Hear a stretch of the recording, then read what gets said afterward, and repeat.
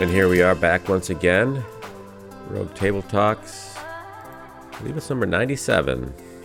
Number 97. Yeah.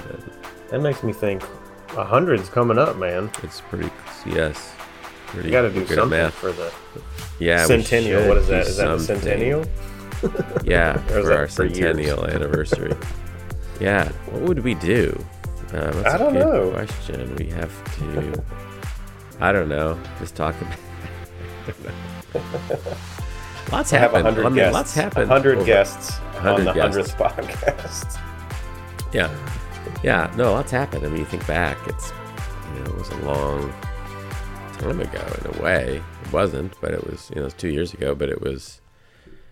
I mean, you were living here. It was a pre-pandemic. I mean, the world was pretty different. Yeah. So yeah, it's an interesting marker of time, and I'm sure our vast RTT nation is planning some big celebration. Yeah, I feel like if it is RTT Nation, we need to put out some merch. We should. Yeah, we should. You have to think about what that is, right? Yes. Yes, I've listened to all 100 Rogue Table Talks. You are definitely in the RTT Nation. I'm in the Centennial Club. So yeah, we are as we are approaching 100 episodes. We're approaching the end of the Gospels story, and we have an episode here where Jesus clears the temple. And I think we don't exactly know what to do with this always, or we don't know what category to put this in. So, and partly I think perhaps because I think last time we said everyone gets Jesus at least a little bit wrong. I just think, how do we think of Jesus? When we think of Jesus ourselves in the church, in the culture, what do we think of? Yeah. So what do you think we think of when we think of Jesus? Well, I think we probably typically think of Jesus as being really nice, soft-spoken maybe, never losing his patience, like just, anything could happen to him. He gets punched in the face and he just turns and smiles and, you're free to do it again. I don't know. I feel like maybe that's one version. Quiet, meek, gentle. Mm-hmm. Yes. Yeah, there's the other views of God, like the endorsing grandfather who's, gives you whatever you want and things like that. I don't typically think we naturally view Jesus as, I don't know, controversial or a strong figure. Initially, I don't know. Mm-hmm. That's kind of what I think. Or Jesus is my homeboy. He's my friend who's always with me, and it's not that that's not true. It's not that Jesus wasn't kind. It's just that that's usually a caricature of, things.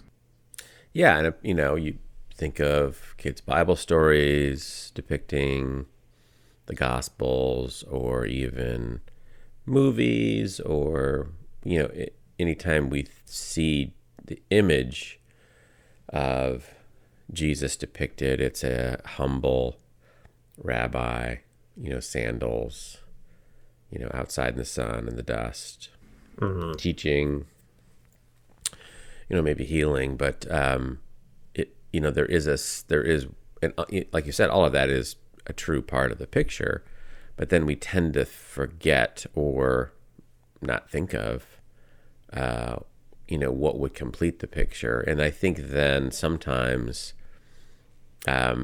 we make a couple errors along the way, like perhaps, we forget that he's God, and therefore he can, as we've said, he can say and do things we probably shouldn't say or do. And then, certain episodes in the Gospels or certain things that he says come along, and it doesn't fit neatly into that category. And so we I don't know what we do. We kind of gloss over it, and we don't I don't know, pay a whole lot of attention to it. And I think this passage that we'll look at today is maybe in that category. It's when Jesus is clearing the temple, and we're in this Holy Week where Jesus has come in, triumphal entry, and then of course there's a week or so before his arrest and trial and crucifixion and resurrection, and a lot of stuff happens in that week, and I mean a lot of stuff happens in that week because they go from saying Hosanna to crucify him. And so in Mark 11:15-18, we read, "On reaching Jerusalem, Jesus entered the temple courts and began driving out those who were buying and selling there. He overturned the tables of the money changers and the benches of those selling doves, and would not allow anyone to carry merchandise through the temple courts. And as he taught them, he said, 'Is it not written, my house will be called a house of prayer for all nations, but you have made it a den of robbers?' The chief priests and the teachers of the law heard this and began looking for a way to kill him, for they feared him, because the whole crowd was amazed at his teaching." Okay, so I guess first we need to, what's happening in this passage? What's going on? How do we understand it? So I guess let's start with the temple courts. So what's the temple? What is that? Yeah, outside of the temple, kind of like a courtyard to a building where people who were coming to the temple to worship. So I think let me just say this: driving out those who were buying and selling. You have to get a little bit of background to understand. It's not the problem's not that they were buying and selling. That's a pretty normal thing. What they were buying and selling was if travelers came and they didn't bring a sacrifice, a dove, a goat, a whatever, then they could buy that and they could go into the temple and they could sacrifice it. That's a very normal practice. The challenge is that these money changers and the sellers were hiking up the prices, profiting from it, using temple worship and temple sacrifice as a way for greed. And as far as I understand, and that's why he calls it a den of robbers, but as far as I understand, this is the second cleansing of the temple. There's one in John, which is 3 years earlier when he begins his ministry, John 2, and then in the synoptics, Matthew, Mark, and Luke. This is the one Holy Week on reaching Jerusalem. It's another cleansing. And so I think Jesus is purifying the temple, which would have been a signal to the Jews that proper worship is about to be restored, which would have meant God is returning to the temple. Mm-hmm. So you mentioned in Ezekiel, Ichabod, the presence of God leaves the temple in his displeasure with their idolatry, their worship, and so on. And here is again the presence of God entering the temple, and it's to cleanse it, to press reset, to clear it out. So in this case, people would come to, there was only one place there were different synagogues, but there was only one temple where God's presence was, where it was acceptable to sacrifice, and where the high priest was, all that stuff. And so people had to travel. And so either maybe they didn't bring an animal and they bought it, or I think even here, the whole den of robbers thing, I believe it was possible that they could have brought an animal, and the people there said, yeah, that's not good enough. We'll buy that one from you and we'll sell you this one. So it was, it was a complete racket where they were leveraging the people's, requirement really to sacrifice animals, to be an observant, Jew, observant Israelite. This is what was prescribed. So there was this pretty constant demand for these animals, and there's people coming in and making money off of it. And, Jesus clears that out. And in the process, judges, issues a judgment against the people running the temple, so that would have been, right, the high priest, the hierarchy of the religious hierarchy was allowing this, profiting from it, right? It was not something that could happen without their, approval, endorsement, or whatever. So they were a part of it as well. And so he's judging, he's issuing a judgment to get the public, repudiation against them, right? Yeah. Yeah, it is offensive to them because, he's confronting their greed. He's confronting their version of temple worship. I think the fact that he cleanses it and purifies it is an indictment that it needed cleansing. Mm-hmm. Something's impure. To me, what I think is also really interesting is he quotes from Isaiah 56 that says, the house will be called a house of prayer for all nations. And I've probably preached this backwards, but I've heard it a lot backwards. And most of the time, people use that and say, "You see, we should intercede for all peoples. That's what church is. We're going to pray for all peoples." That's not wrong, but that's not what this text is talking about. This text is talking about how Gentiles will now be brought into the house of God, because it says, "These I will bring to my holy mountain and give them joy in my house of prayer. Their burnt offerings and sacrifices will be accepted on my altar." He's talking about outsiders. And so there's another layer here of, Gentile worship was looked down upon. There was the court of the Gentiles where you can only come this far. You're not acceptable because you're an outsider. And so I think Jesus is also preparing the way for not the new mission of God, but the true and expanded mission of God, which I don't know if Israel got that well, but with the sending of the Holy Spirit in the church, in bringing in every tongue, tribe, and nation to the house of God. Yeah, and so that's kind of gets, what it was, the temple. It was the place. It was God's presence, and it was this central location, and people came there, and the Gentiles were not permitted to go in as far as, so Jesus is saying here, in addition to, as you said, cleansing the temple, he's saying, this is sort of a new wineskin sort of situation where that Jesus is, the Holy Spirit is God's presence that will be the temple available to all of us. The temple now, we are a nation of priests. The body of Christ, the church, is the presence of God in the world. It's the presence of the Holy Spirit in the world.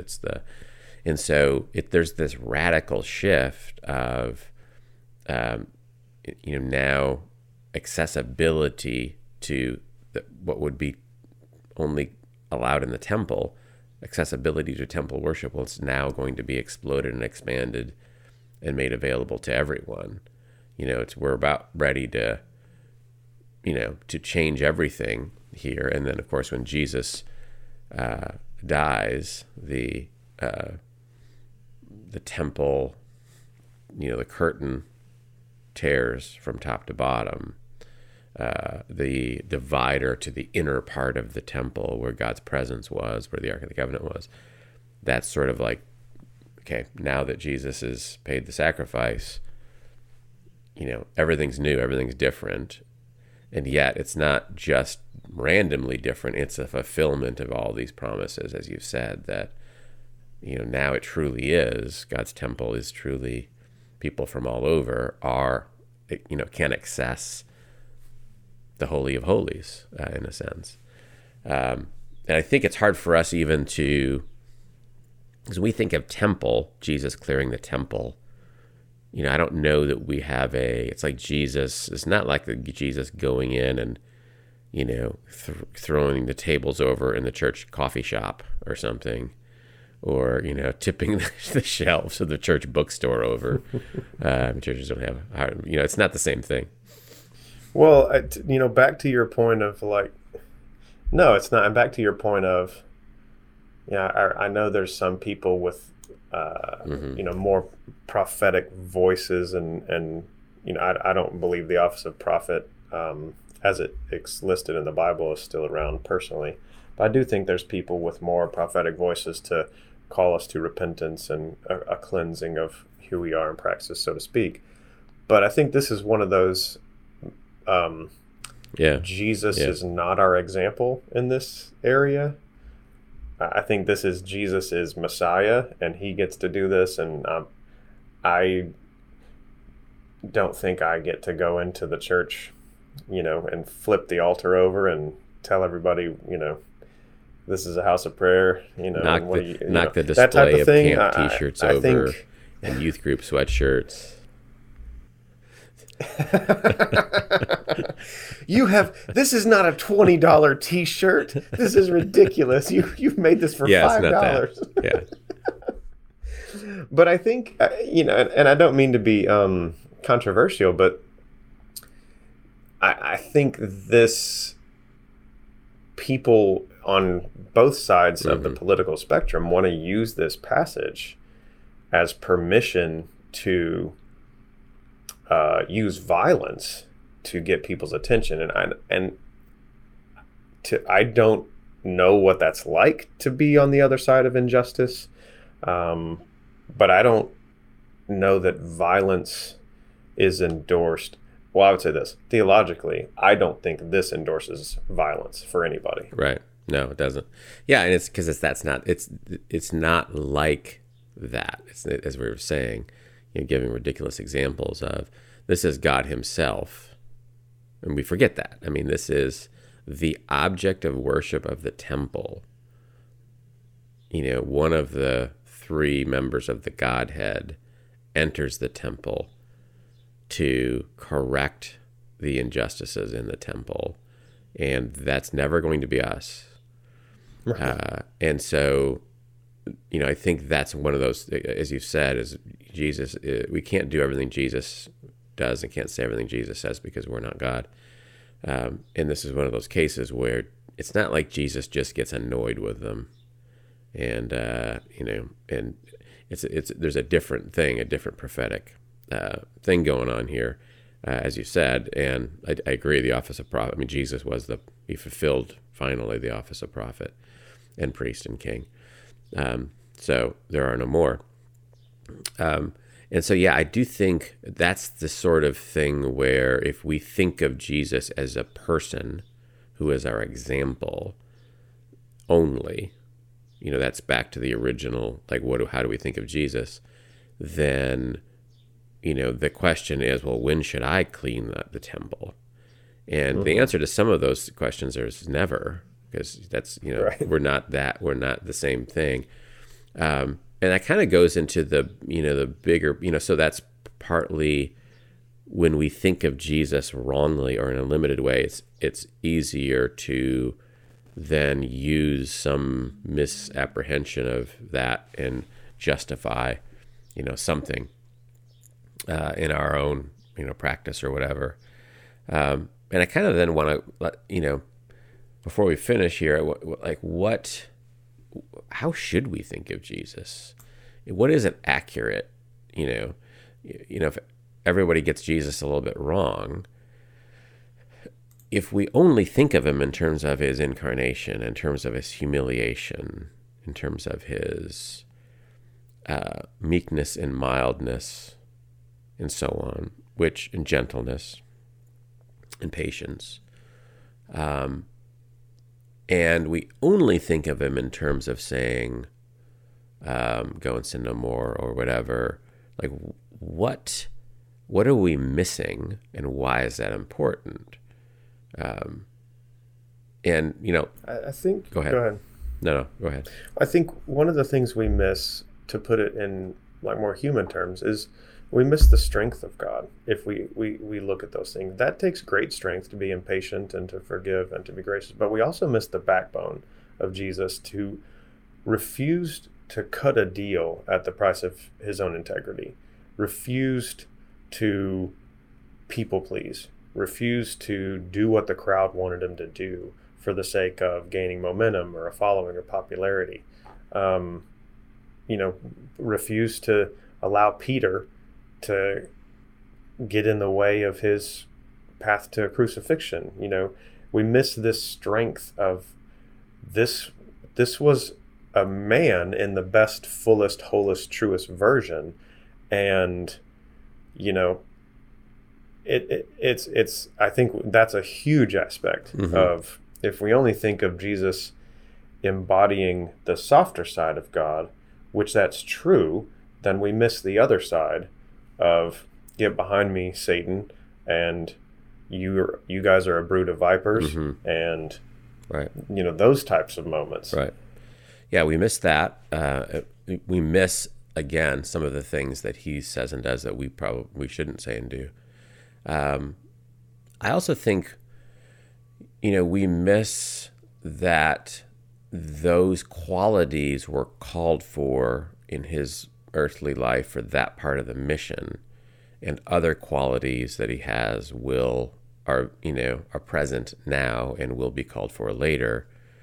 I'm thinking of a couple things, like, when John in Revelation sees Jesus, when he's, transported into heaven, whether that's physically or whatever, he sees this awesome being, and this disciple who, is the disciple whom Jesus loved, and they were close, and they reclined together and ate, and, he was one of the inner circle, and so on and so on.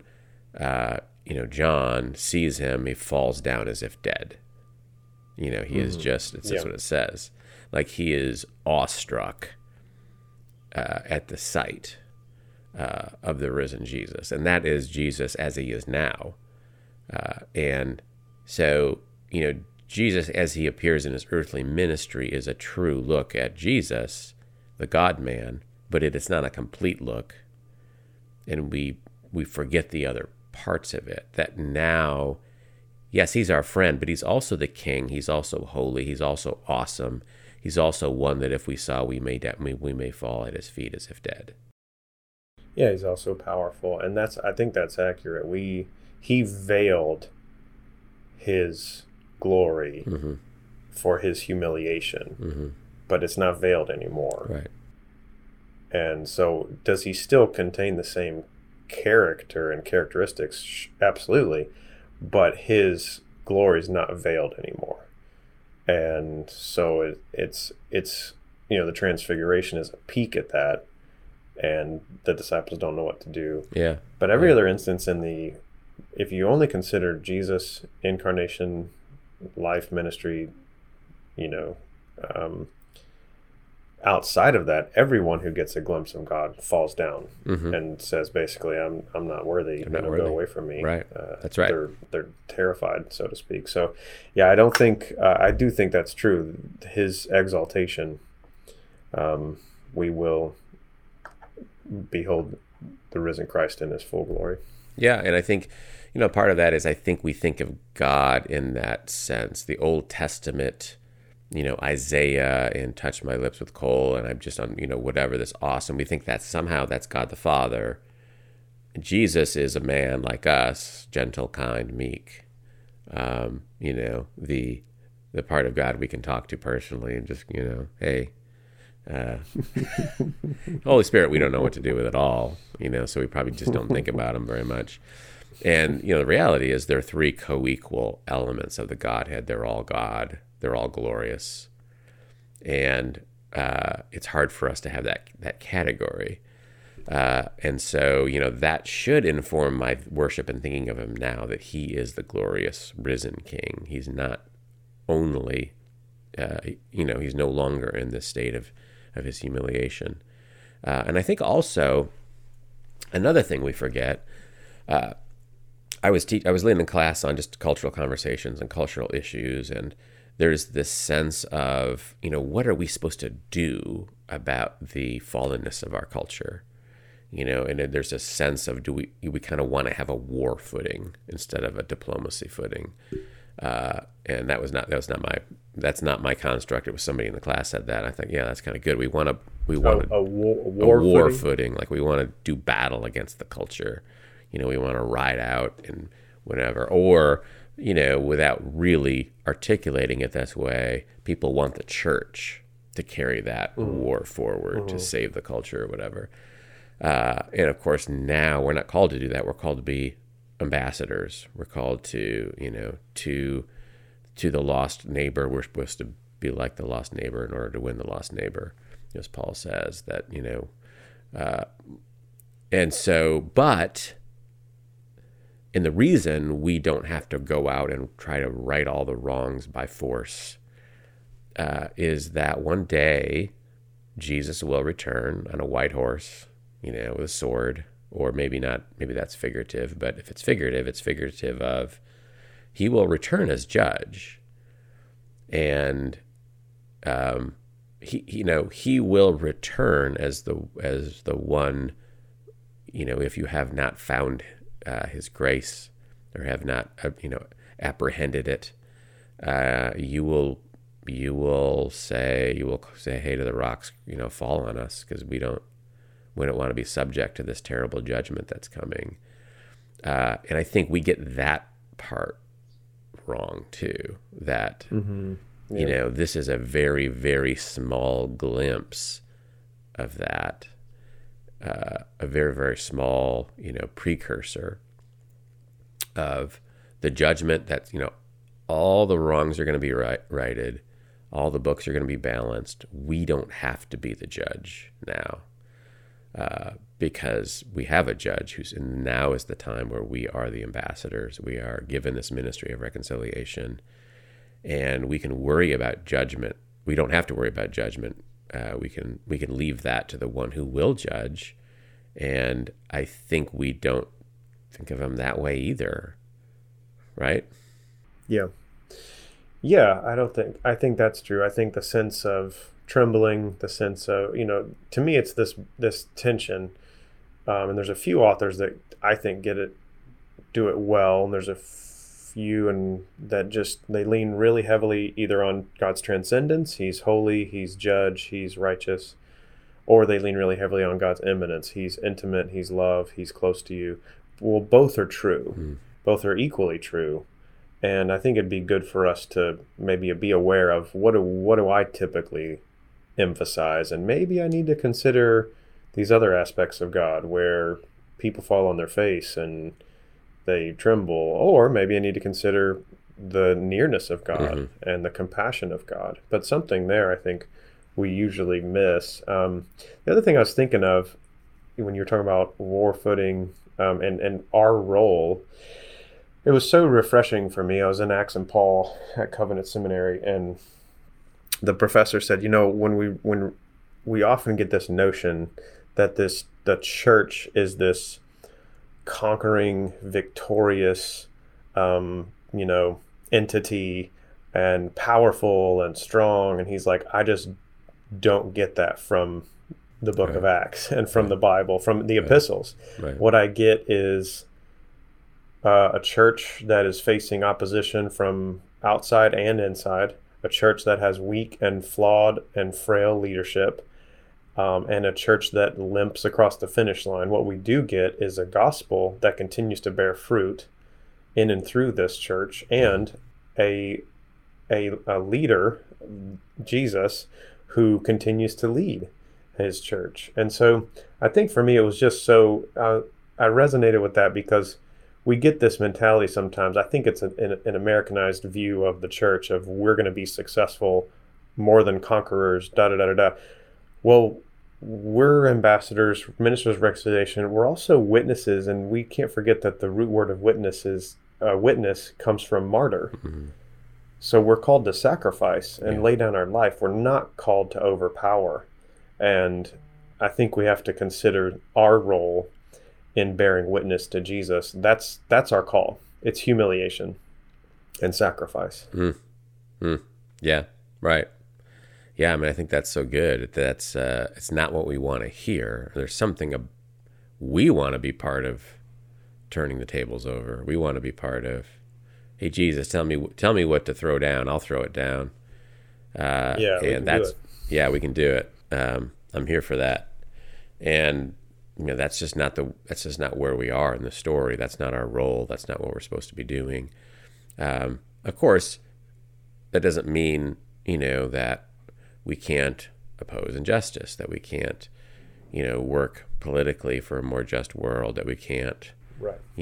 all of this other stuff that we can certainly do. It's just that we're not God doing it.